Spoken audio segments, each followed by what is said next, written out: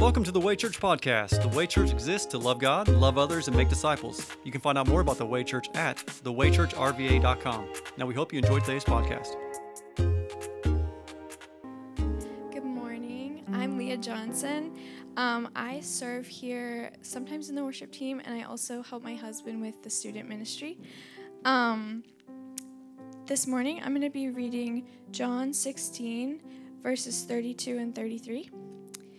Indeed, an hour is coming and has come when each of you will be scattered to his own home, and you will leave me alone.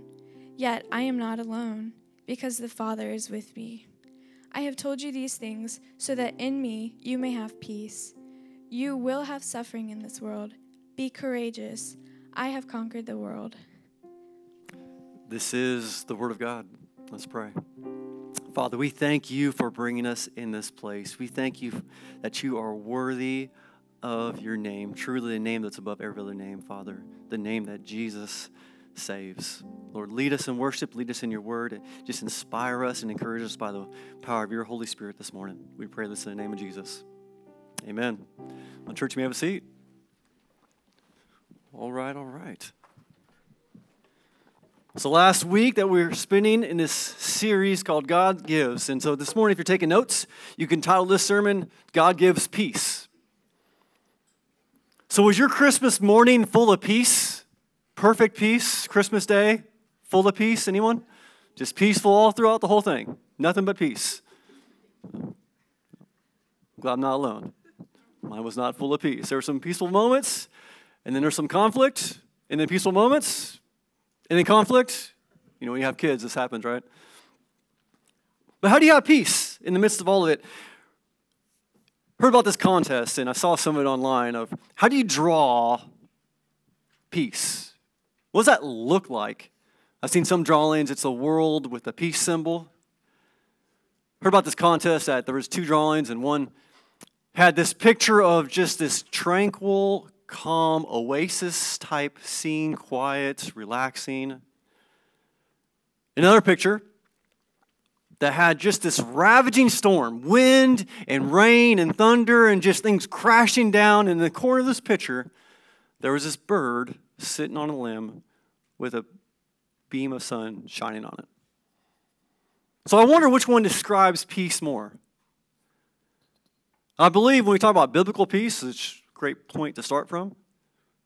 It's more like the second picture. In the midst of the storm, things are raging, there's still peace to be found. In the context of what we read this morning now, John 16, that Leah just read for us, was the context of the Last Supper. Jesus' final moments before he'd be handed over to be murdered. And here Jesus, like he did many times before, is preparing his followers, one, for him to be leaving in the pain and persecution that he would soon endure and go through, but also for them in their coming pain and persecution that they would experience just in life. And here in verse 32 in John 16, he says, indeed, an hour is coming and has come. Meaning, here it is. When each of you will be scattered to his own home, and you will leave me alone, yet I'm not alone because the Father is with me. And throughout many times in Jesus' life, he would often teach using stories and parables, which oftentimes were not as clear as the listeners would like it to be. They often misunderstood what Jesus said, but when it came to teaching regarding the disciples' coming conflict that would happen and his own, he was very clear and to the point. We see in Mark chapter 8, verse 31, Jesus began to teach that it was necessary for the Son of Man to suffer many things and be rejected by the elders, the chief priests, and the scribes, be killed, and rise after 3 days. And so you see this terminology that Jesus would use several times, that he would suffer, die, and rise. He was very clear that these three things would happen. He was often also very clear about if you were a follower of his, what life would look like. In Matthew 10, verse 22, Jesus says, you will be hated by everyone because of my name. That will happen. Because of who I am. If you're following me, you can expect people to hate you because of who I am. And so here he's preparing them for this persecution to happen and for them to scatter. And that's exactly what happened at the cross. During Jesus' arrest and crucifixion, the disciples would scatter. And we know that because only disciple that we see at the cross, there's only one disciple, John. He's the only one we see at the cross. And Jesus' disciples would have suffering because of their identification with Jesus well after the cross. You see Jesus' crucifixion, his death, burial, resurrection, and eventual ascension. And the followers of Jesus would go on to be bold witnesses of Christ, yet they would experience suffering because of their identification with Jesus. And it would grow and grow. And we see that all throughout the book of Acts, that as the early church gets going and thriving and spreading. We see in Acts chapter 4, Peter and John were arrested for sharing the gospel of Jesus. We see in Acts chapter 5, the apostles were arrested and jailed. We see in Acts chapter 7, Stephen was killed for being a Christian. And on that day in Acts chapter 8, it says, persecution broke out against the church in Jerusalem, and all except the apostles were scattered throughout the land of Judea and Samaria. And the one that really kicked off this mass persecution was this murderer turned missionary, the Apostle Paul. And the Apostle Paul would go on, as he followed Jesus, would experience many, many pains and persecutions, which he explains in 2 Corinthians 11, verses 24 through 28. This is what he says. He says, 5 times I received 40 lashes minus 1 from the Jews. 3 times I was beaten with rods. Once I received a stoning. 3 times I was shipwrecked. I've spent a night and a day in the open sea. On frequent journeys, I faced dangers from rivers, dangers from robbers, dangers from my own people, dangers from Gentiles, dangers in the city, dangers in the wilderness, dangers at sea, and dangers amongst false brothers, toils, hardships, many sleepless nights, many hunger and thirst, often without food, cold, and without clothing, not to mention, if that's not enough, he says other things. That about covers it. That's a lot of stuff. And with the Apostle Paul, really, what he's saying here was specific to him, but not uncommon for Christians in the first century. These were common things that would happen to people, is pain and persecution because of identification with Jesus. And so the point that Jesus is making here, and the point that Jesus' followers would experience, is the suffering for the name of the Savior was and to be expected. So, it begs the question, when life threw everything at them, what kept these first century followers of Jesus pressing forward? Well, I think there's 2 things that we see from Scripture. Number 1, they had a Holy Spirit-inspired perspective. They had a Holy Spirit-inspired perspective. Their eyes were fixed more on the Lord's promises than what this life can provide. I believe this is what Hebrews 12, verses 1 and 2 talks to. It says, let us run with endurance the race that lies before us. I'm talking about life. Endurance doesn't sound easy, does it? So it's going to take some effort. It's going to take some work. You're going to get tired, but let's run the race with endurance, keeping our eyes on Jesus. And that's the point. Throughout all the chaos, focusing on Jesus, no matter what's crumbling or shaking around you, keeping your eyes on Jesus. And here they knew problems were promised for everyone who lived for Lord Jesus. That's what Jesus said would happen. What we just saw in John 16:33, you will have suffering in this world. And they did. We see in Acts 5 that we just talked about, the apostles were arrested. It also says they were flogged and then ordered not to speak in the name of Jesus, and then released. Now imagine that. What would your feelings be after being arrested because of the name of Jesus, flogged, which is brutal, and it said, do it again, and you expect worse, and released? What they did, it says they went out from the presence of the Sanhedrin, rejoicing that they were counted worthy to be treated shamefully on behalf of the name. They knew suffering was promised, and because they were suffering because of the name of Jesus, they knew that other people saw Jesus in them, and they was worthy of it. If Jesus suffered, his followers would also. And they saw it as praiseworthy, rejoicing, because they identified with Jesus. That's perspective.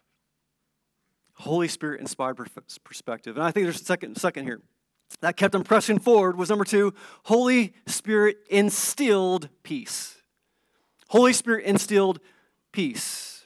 Notice what the text we just read, John 16. What did Jesus say? He said, I have told you these things so that you may have peace.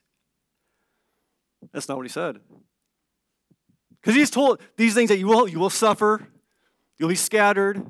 Those things don't cause peace. Those cause anxiety, fear, stress.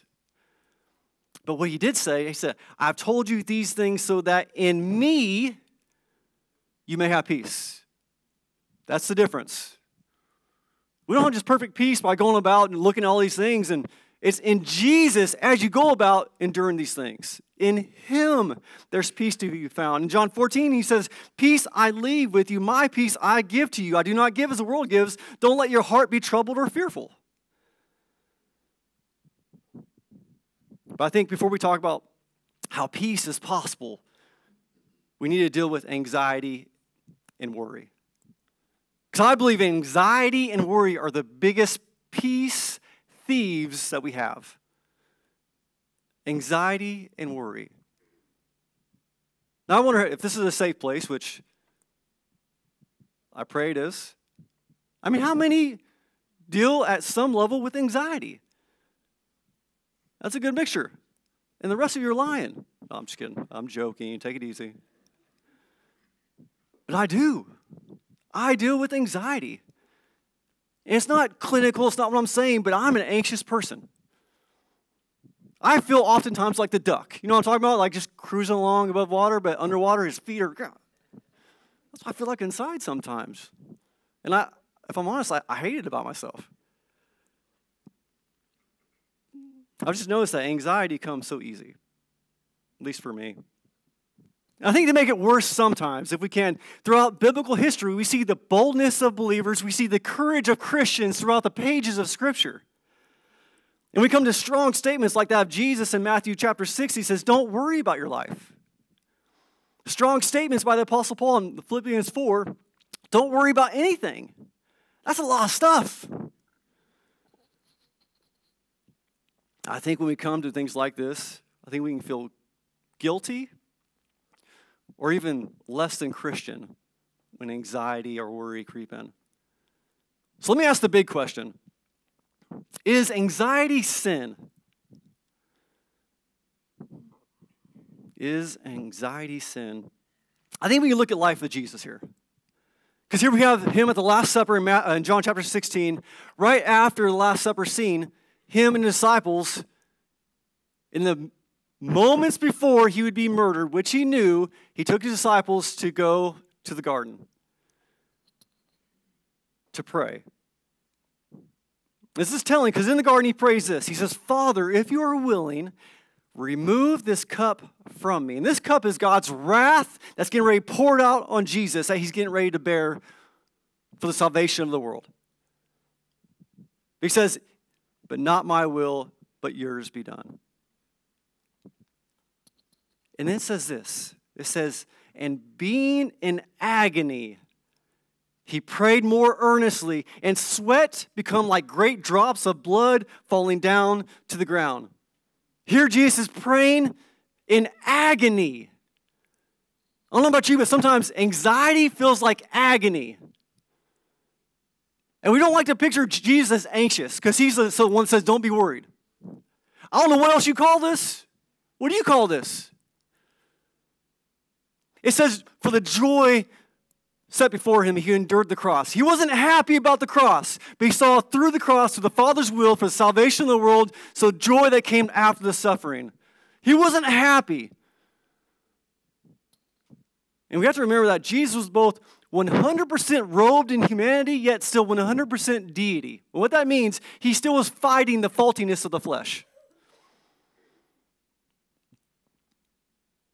I find it encouraging because then you come to passages like Hebrews chapter 4, verse 15, which says, we do not have a high priest, speaking about Jesus, who is unable to sympathize with our weaknesses. That's good news. So I do not believe that anxiety is sin, but it is a signal. So my plans for after worship today is getting lunch, maybe taking a nap, and then working on my truck. Here, my 20-year-old 300,000-mile truck has a check engine light on. So what I'm not going to do, I'm not going to go and take out the bulb behind the engine light signal. Because that's not the problem. It's just a signal showing that there's a problem. So oftentimes we try to fix the fruit instead of looking at the root. Make sense? We deal with these anxiety, but there's something causing it. Anxiety, I don't believe is a sin, but it is a signal. I don't believe that anxiety is a sin, but a symptom. It means something is threatening to take the place of your faith. Or, in other words, your focus needs to be fixed. Anxiety is interesting. Anxiety, defined biblically, carries this weight of dwelling on fearful thoughts. Now, let's evaluate yourself. I think we'd say that's pretty accurate. Dwelling on fearful thoughts. And so my question for us is, when anxiety creeps in, or maybe even is rising in this moment, what are you dwelling on? What are you dwelling on? I mean, there's a lot of things to be dwelling on. Work issues, finances, family problems, relationships, health concerns. What are you dwelling on? The news, world events, next year, which is tomorrow. Do you know we're entering in a political season? Cause you some anxiety? What are you dwelling on? And just a note, and we'll talk about this a lot this year because of the divisions that politics causes. We go we're as political as the Bible is, if that makes sense, right? You will have no peace when your hope is in a politician. All right? That's what we're going to start off 2024 with. You will have no peace when all your hope is in a politician. That's all I'm going to say. All right. We're going to make it. But the question is, what are we dwelling on? What are you dwelling on? It's so amazing how God knows how we're wired and how we're tempted to dwell on those things that are unhealthy and are life-taking. And so the Bible talks directly to the things that we should be dwelling on. This whole replacement, it's always about replacing one thing with something better. Philippians 4, 8 and 9 talks about what we should be dwelling on. What is life-giving instead of life-robbing and taking? It says, finally, brothers and sisters, whatever is true, whatever is honorable, whatever is just, whatever is pure, whatever is lovely, whatever is commendable, if there is any moral excellence, and if there is anything praiseworthy, dwell on these things. And then Apostle Paul says, do what you have learned and received and heard from me and seen in me. And the God of peace will be with you.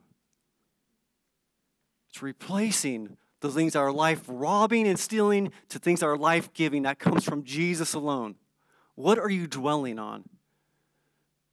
Colossians 3, verse 16 says, let the word of Christ dwell in you richly. I've heard it said, get in the word of God so the word of God gets in you. To let the word of Christ dwell in you, you have to dwell in God's word. It's a replacement. We have to replace those things that are robbing our peace and stirring anxiety with the things that give you peace and push away things that cause anxiety. So it begs the question, if anxiety is a signal and a symptom, what are we to do? How do we begin to fix the root instead of just focusing on the fruit? So I go back to, what did Jesus do in the face of unimaginable pain and despair? What did he do? We'll go back to the garden. What did he do? First, he paused by going to a quiet place. He prayed, but he didn't stay there, did he? Then he pressed on in the face of the coming problems. He paused, he prayed, and he pressed on. And this, I feel, if it's good enough for Jesus, it's probably good enough for us. So this can be my encouragement as we enter in this new year, which is going to come all kinds of anxiety, worry, fearful-inducing things, that we make a regular rhythm to pause. Why? Because hurry induces worry. You can write that down. It rhymes. We need to pause, pray, and then press on. We need to pause. So the psalmist in Psalm 46, verse 10 simply says, stop fighting. Also translated, be still. I like to stop fighting. In other words, give up, surrender. That's what it's talking about.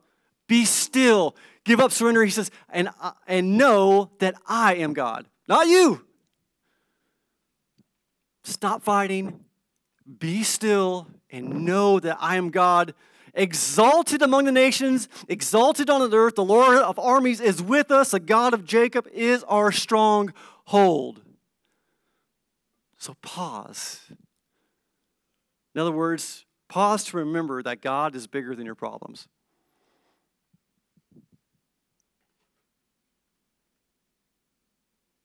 See, that was even uncomfortable, right? Just pausing that long. Pause. But don't stay paused, because it leads us, as we pause to reflect on how big and great God is, it should lead us to, you can talk in church, it's all right. Pray.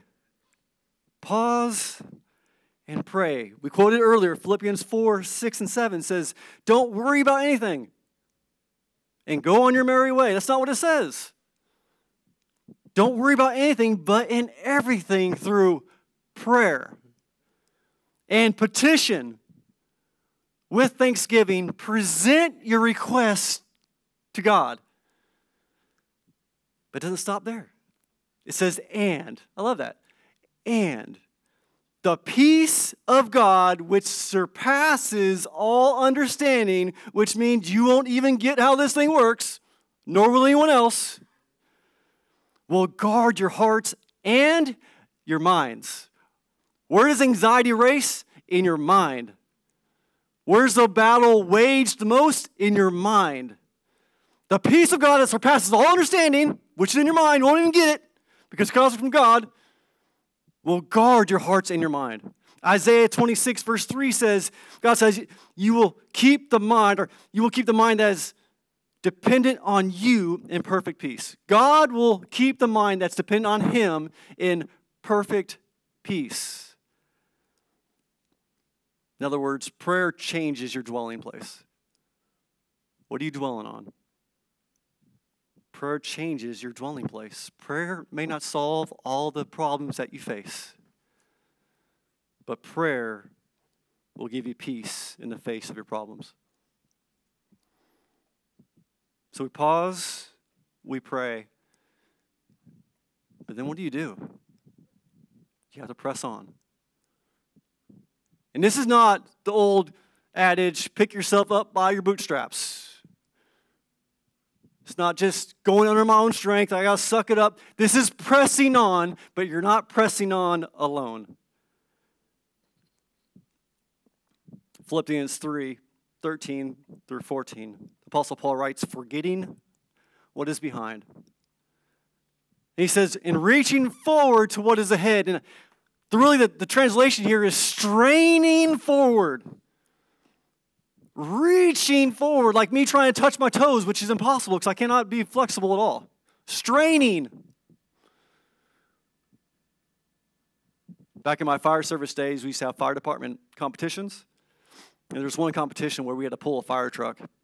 And so few of us on a rope pulling a fire truck. If you can imagine, those things are pretty heavy. And so what we were doing, we were straining forward. Straining. That's what Apostle Paul is talking about here. Straining, reaching, it takes effort and work. Strain forward. He says, I pursue as my goal.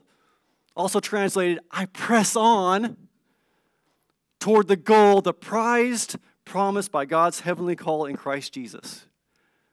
This is fixing your eyes on Jesus. I press on because God is faithful.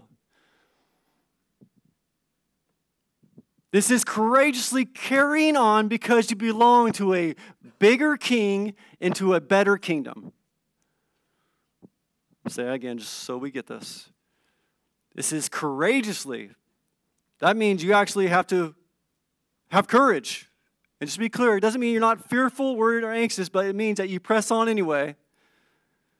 Courageously carrying on because you belong to a bigger king and a better kingdom. This is what Jesus points to when he says, don't worry in Matthew chapter 6.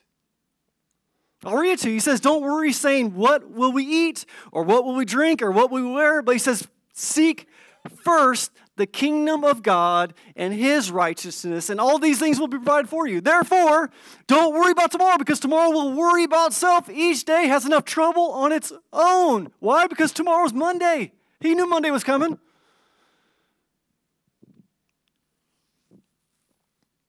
This is pressing on. So the secret sauce, by pausing, praying, and pressing on, this is fixing your focus problem. This is changing your dwelling place.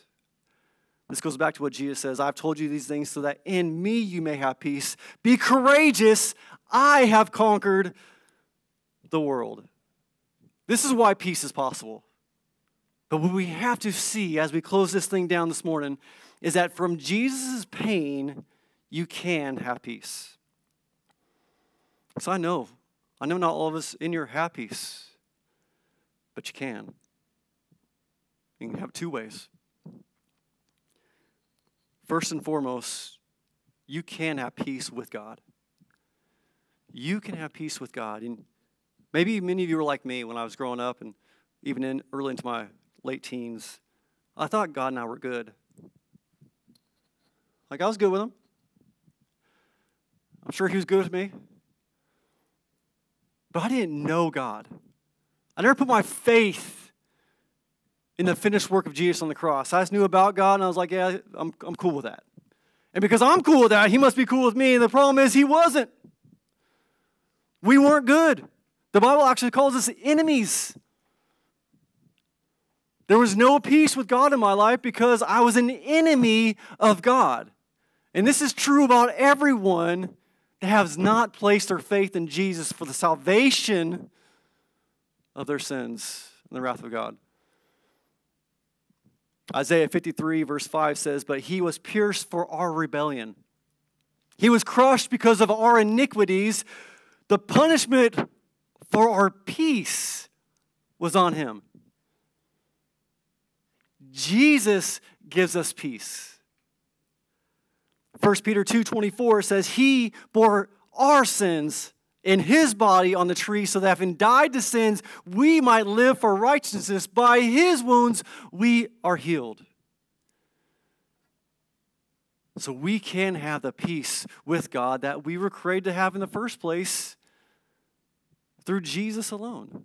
Romans 10 says, if you confess with your mouth that Jesus is Lord and believe in your heart that God raised him from the dead, you will be saved. One believes with the heart, resulting in righteousness, and one confesses with the mouth, resulting in salvation. For the scripture says, everyone who believes on him will not be put to shame. Since there is no distinction between Jew and Greek, because the same Lord of all richly blesses all who call on him. For everyone who calls on the name of the Lord will be saved. And everyone means everyone. And this is good news because no matter what you've gone through or going through, what you did, done, or doing, you're in the everyone category. And so if you've not placed your faith in Jesus, what a great day to make that faith change from yourself to your Savior, that new life that's in Christ Jesus that starts at the moment you believe and lasts forever. Perfect peace starts there. And so your next step this morning is to pray, seeing that I'm a sinner and fallen short in need of a Savior, that somehow, some way, I don't understand all, but Jesus died for my sins, and I believe in that. And by his death, burial, and resurrection, I have new life and connection and peace with God. That's your prayer this morning. And then taking the next step of confessing, come and pray with us. We'll have a prayer team to the side. We want to pray with you, pray for you, and help you walk along in your next steps in your faith journey because you weren't meant to walk it alone. Peace starts with there. Peace starts with your relationship with God. And Jesus extends that gift to all who believe. And there's a second piece I want to get into. And as I do, I'm going to invite the band back up as we respond. So the band's going to come back up and we're going to sing one last song. And during this song, I'm going to invite you to respond to what God's doing. That could be various things in various ways. For many, he'll be standing and singing worthy because he's worthy of our praise and he's worthy of his name. For some, maybe be sitting and being still in the Lord and just praying as we go through this next song of worship. For some, you may just grab someone and pray with those around you. We'll have a prayer team to the side. We'd love to pray with you, pray for you. Because we're all dealing with this thing called life together. But the second piece I want to leave you with this morning, so you can have peace with God, and it goes to, lastly, you can have peace in this world. The Apostle Paul in Romans 8 just talks about this peace because of who God is and how amazing his love is. It says, who can separate us from the love of God? Who can separate us from the love of Christ? Can affliction or distress or persecution or famine or nakedness or danger and sword? He says, no, in all these things we're more than conquerors through him who loved us. For I'm persuaded that neither death nor life, nor angels, nor rulers, nor things present, nor things to come, nor powers, nor height, nor depth, nor any other created thing will be able to separate us from the love of God that is in Christ Jesus our Lord. That's a lot of things. There's nothing, never, no how that can separate you from the love of God. So as we go into this rest of this day, I want you to hear 1 Peter 5:7. I pray it just refreshes and washes over you this morning. It says, cast all your cares, its anxieties on him because he cares about you. Meaning he's concerned about you. So run to the Father with your cares, anxieties, and let the peace of God wash over you in this day, in this coming new year, as we pause, as we pray, as we press on together. Father, we thank you for the encouragement that you give us by your Spirit and your word and your presence. We thank you that you'll never leave us nor forsake us no matter what we go through, and nothing never can separate us from your amazing love for us. And so we press on because of who you are with our eyes fixed on you, Jesus. And I just pray in this moment that you wash over all of our racing, anxious, fearful hearts and give us the peace that surpasses all understanding. Even though we don't understand what we're going to be going through and the uncertainties that we're going through, but we know that you are faithful. Give us great boldness and courage to take the next step. We thank you, Father. We pray this in the name of Jesus. Amen. Thank you for listening to the Way Church podcast. If you would like prayer or if you'd like to talk to someone about a personal relationship with Jesus, please contact us through our website at thewaychurchrva.com.